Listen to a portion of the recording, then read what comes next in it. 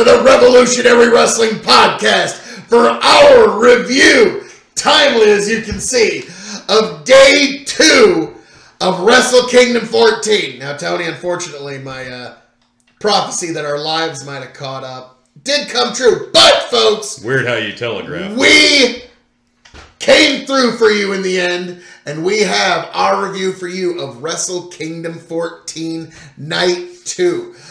Quite the evening, and also to cap this evening off, I got a bottle of Kamiki Japanese blended whiskey.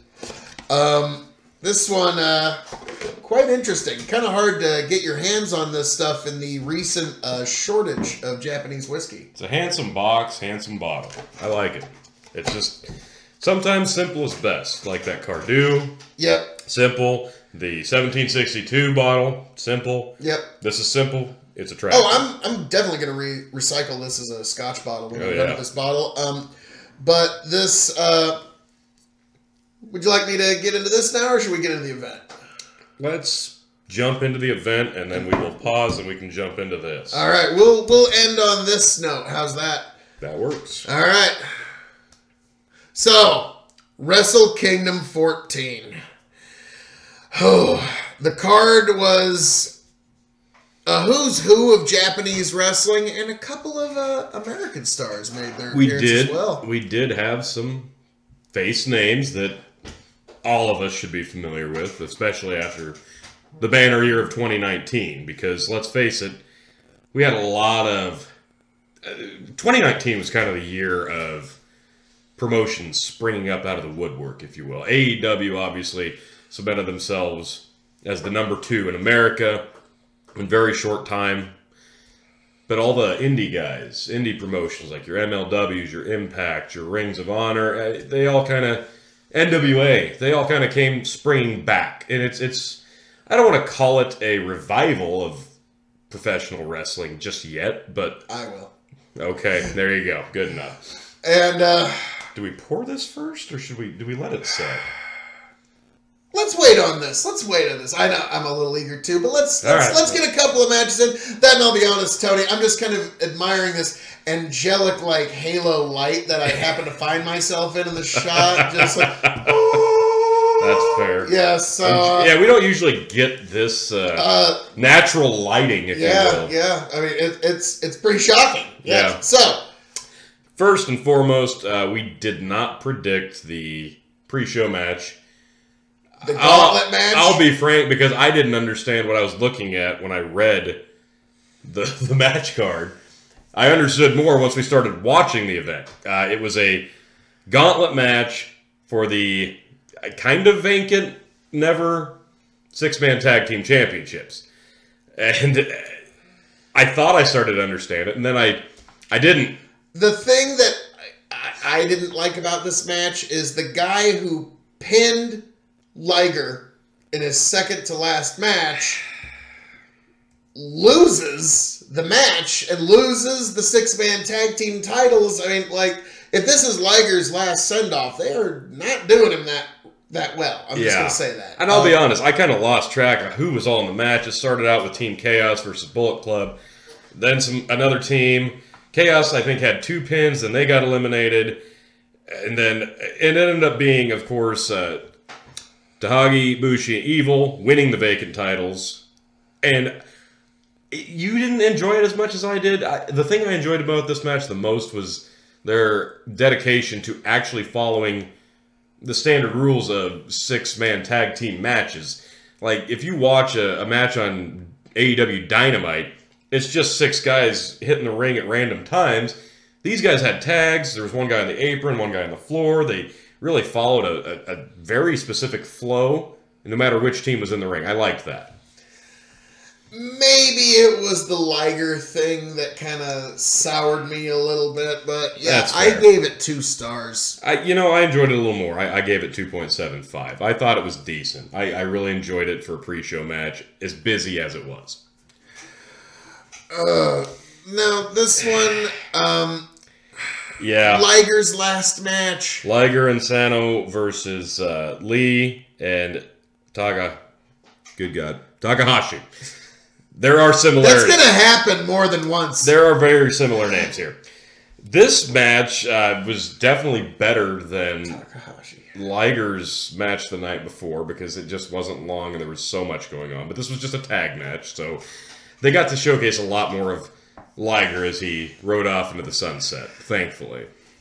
Yes, and this was actually a pretty good match. There was only like really one spot that I recall that didn't go completely smooth, and like there's a reason it's Liger's last match, okay? And as you alluded to, he had a pretty big history with the Junior Heavyweight Championship that Takahashi now has.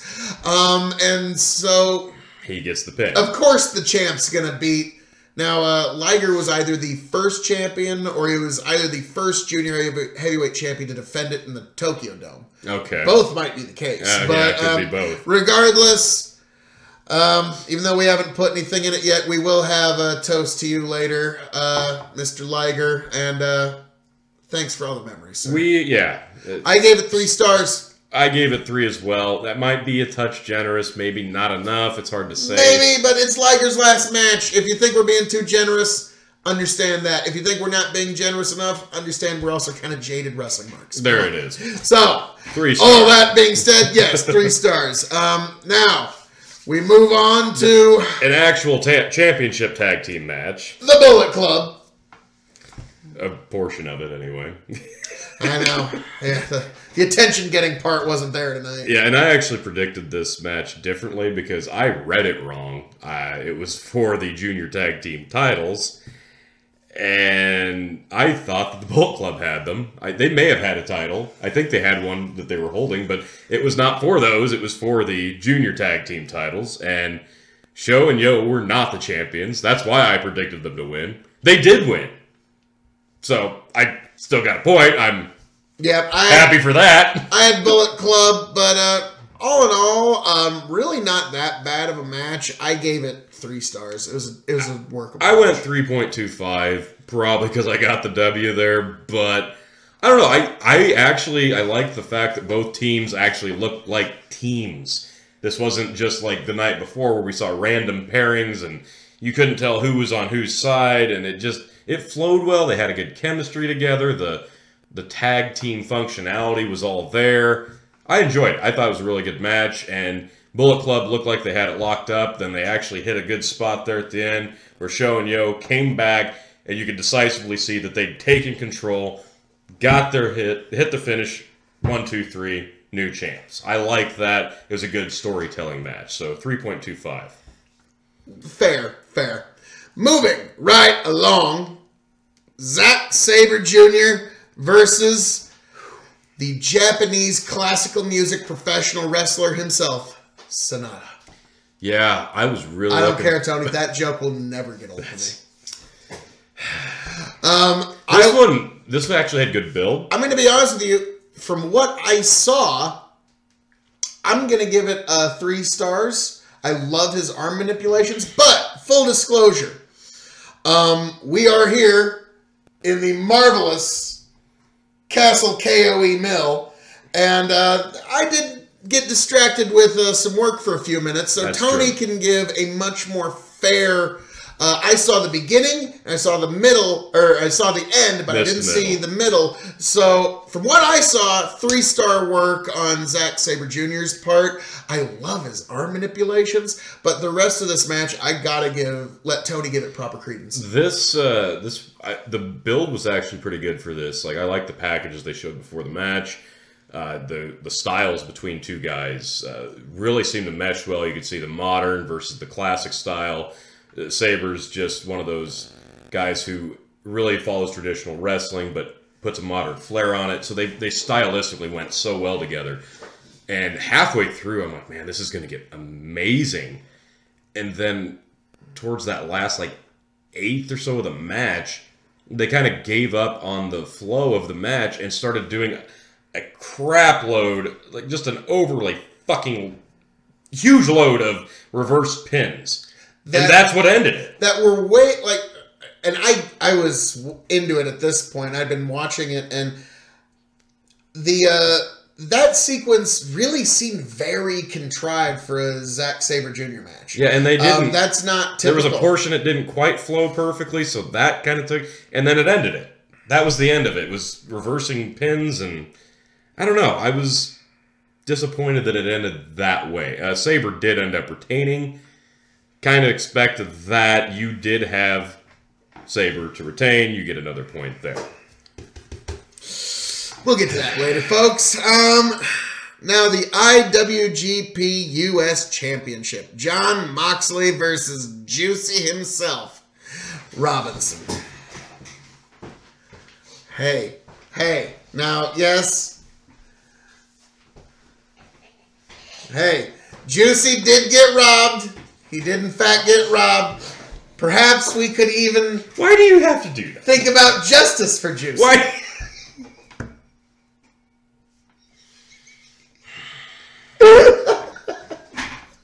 You're such an ass. Sorry. So this match. Obviously, you pointed it out yesterday. This would be a great way for them to get out of keeping the belt on Moxley. Put it on him, take it right back off of him. That didn't happen. We both had Moxley. That was the finish that happened. I'll be honest. This match... kind of about 2/3 of it. I'm like, okay, it's standard Mox match. Nothing to write home about here. But then, that last third, they kicked it up a notch. Not match-wise, but storytelling-wise. Mox got into a bit of a zone, and he's like, come on, hit me, come on. And he kind of hit a zone. And Juice kind of followed with him, and you almost kind of believe like Juice was going to win it. Mox did hit the win. Hit like 2 double arm DDTs, whatever you call it these days. A big one at the end. 1, 2, 3.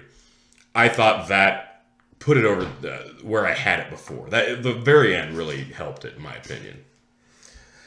Yeah. In the end, Juicy. Yes. In the end, it was a serviceable Moxley match. It wasn't anything that really blew me away. It was a 3-star match, in my opinion. Moxley's... I gave it 3.25 because of the end. Yeah. Moxley, he's been making a lot of headlines in Japan. It's just the stuff that I've seen isn't topping his American work. No, and yeah, like last night, the death match was not very hardcore.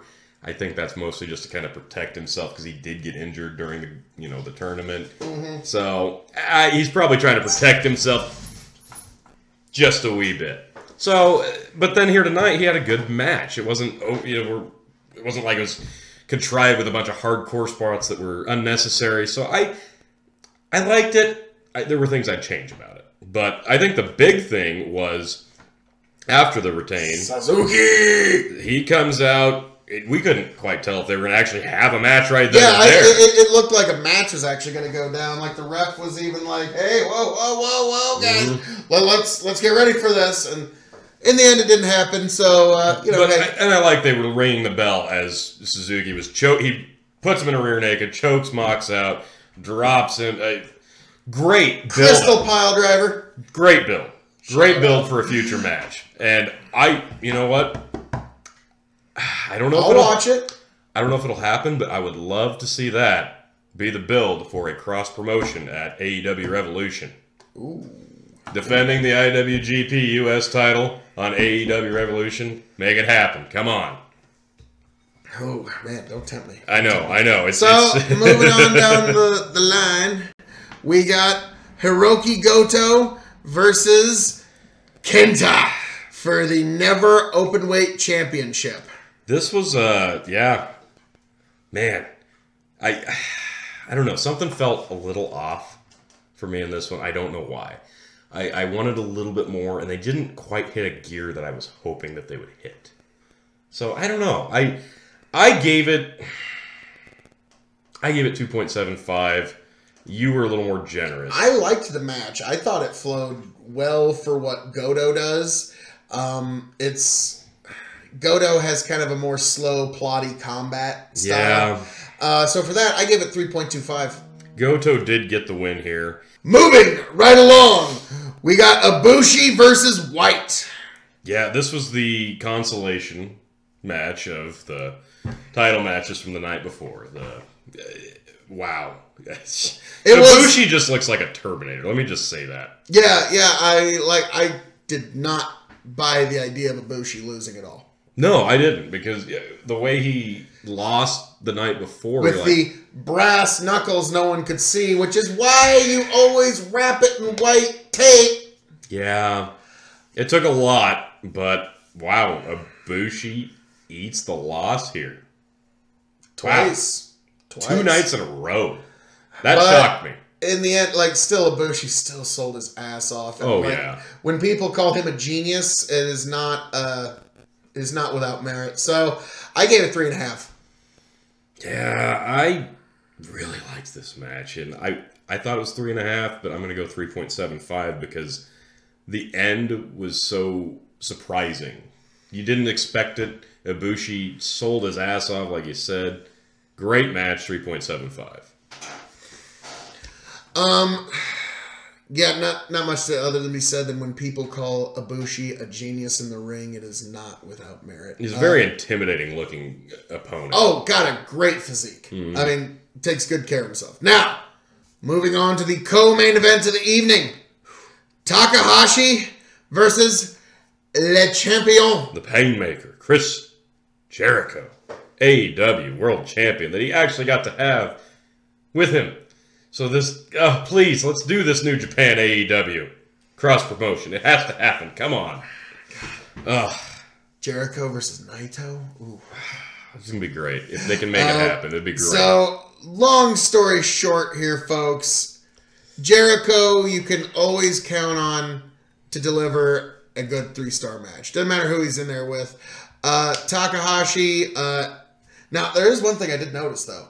At one point, Takahashi was running towards him on the ropes, and Jericho did, in fact, hit him with a back elbow, and that wasn't the finish of the match. Now, apparently, Jericho didn't get the additional 20% rotation necessary. You gotta have that. Have that. Apparently.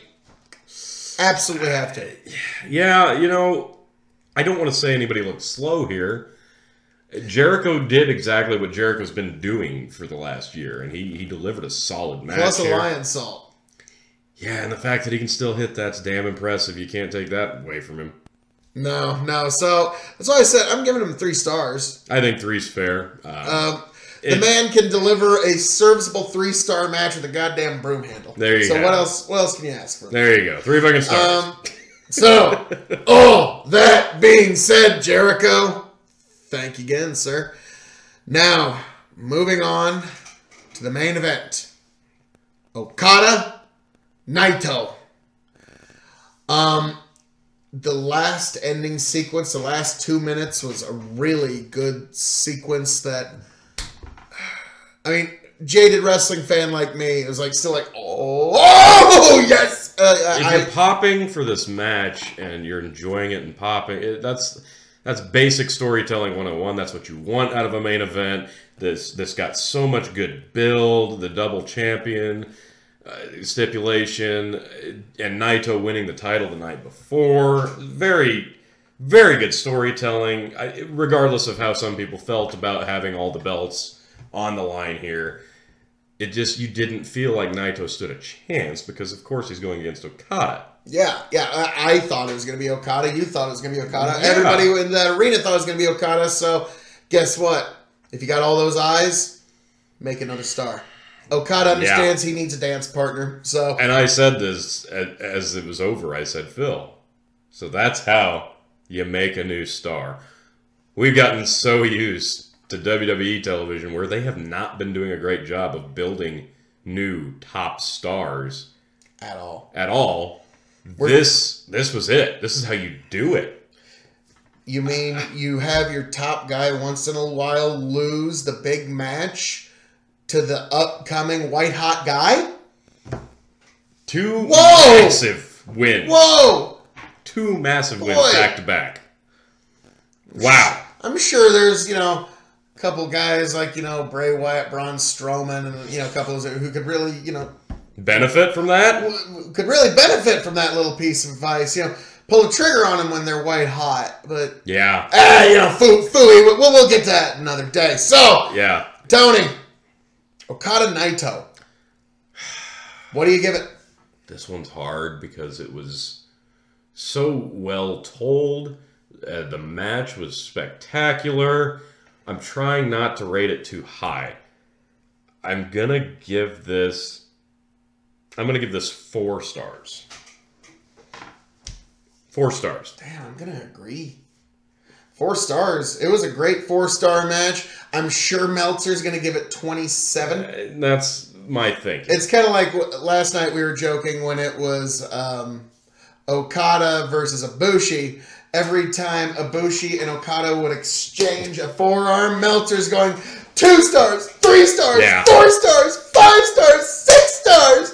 And so... But nobody bled, so it can't be fun. Oh, gosh. You do have a good point. See, there it is. So, but it was a great, Okada shows why he's Rainmaker. I've never seen a bad match out of Okada. I don't think you can have one.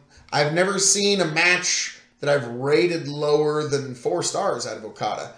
The matches that people gave him 6 and 7 stars for, I watched, and they were good 4.2 star matches. Seth Rollins versus AJ was better, but I'm sorry. I'm being objective. I'm trying to be as clear cut down the middle as I can here, folks. Yeah. But it was a damn good 4.2 star match. That one that Meltzer flipped out and gave 7 stars. But no, this was a good 4-star match. Yeah. And being completely honest, it's a great 4-star match to cap off a 2-night event.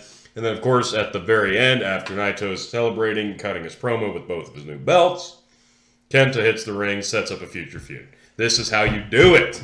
This is storytelling. This is long-term build. How else should you do it? This is how you do it. I don't know why people don't do this more. I'm glad to see it.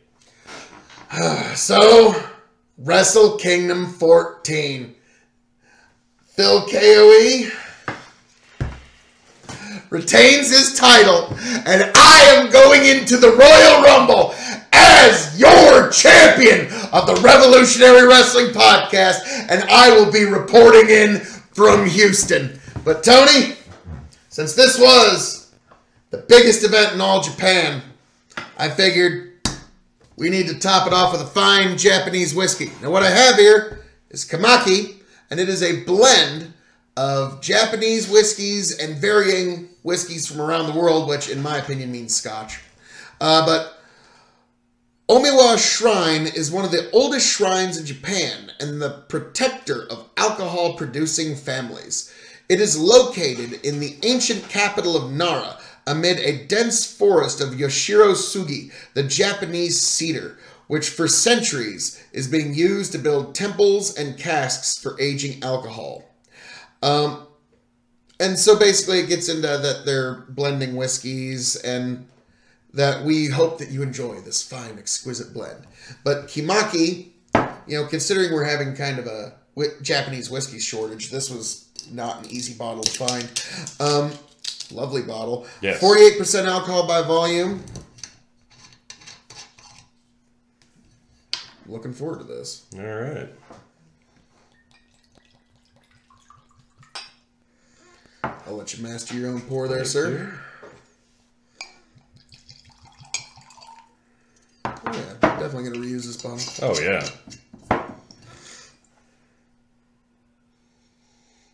Oh, good smell. Yeah, it's not... It's a different oak, but it's aged in Japanese cedar, so... It's got a soft harshness. Just enough harshness, but appealing. Yeah, you can still smell the booze. Yeah. I like it. I put enough water in my glass to the point where I believe I'm at about 35% alcohol by volume. What is it normally? 48. Okay, so yeah. You want to dilute it just a touch. 35%, in my personal opinion, is the ideal. Anything over that, your palate's just going to... Yeah, you're just booze at that point.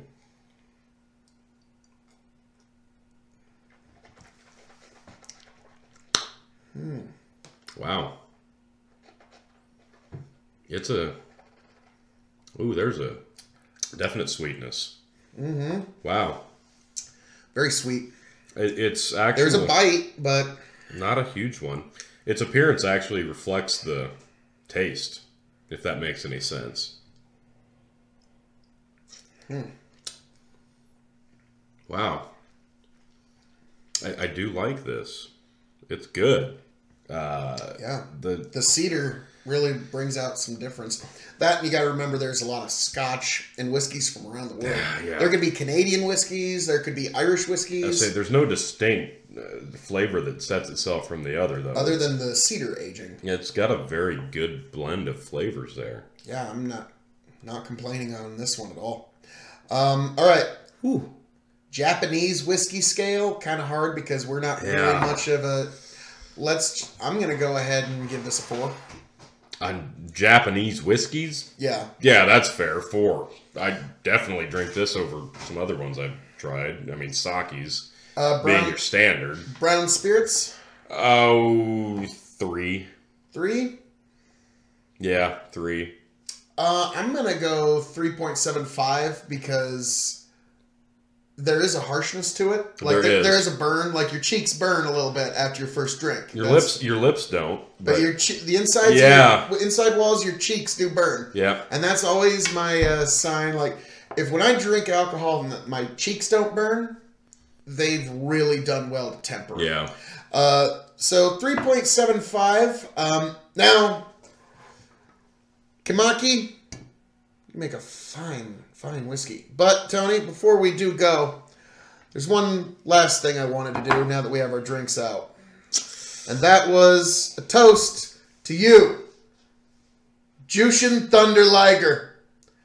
This was your last match, and this toast is for you, sir, for all the years of memories. I didn't even know what Japanese professional wrestling was until I saw your match.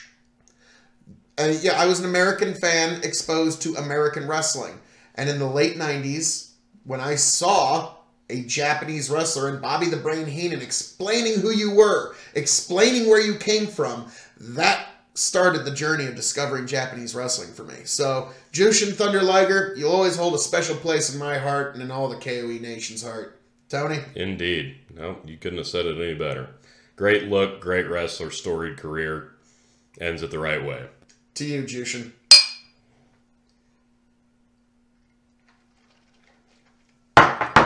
Folks, this has been Wrestle Kingdom 14 and our Kimaki Japanese Whiskey Blend Review.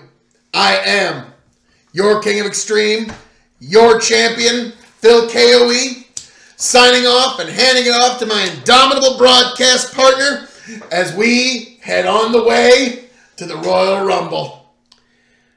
Like, share, subscribe. Thank you for watching. I am Tony fucking G, and we will see you very soon.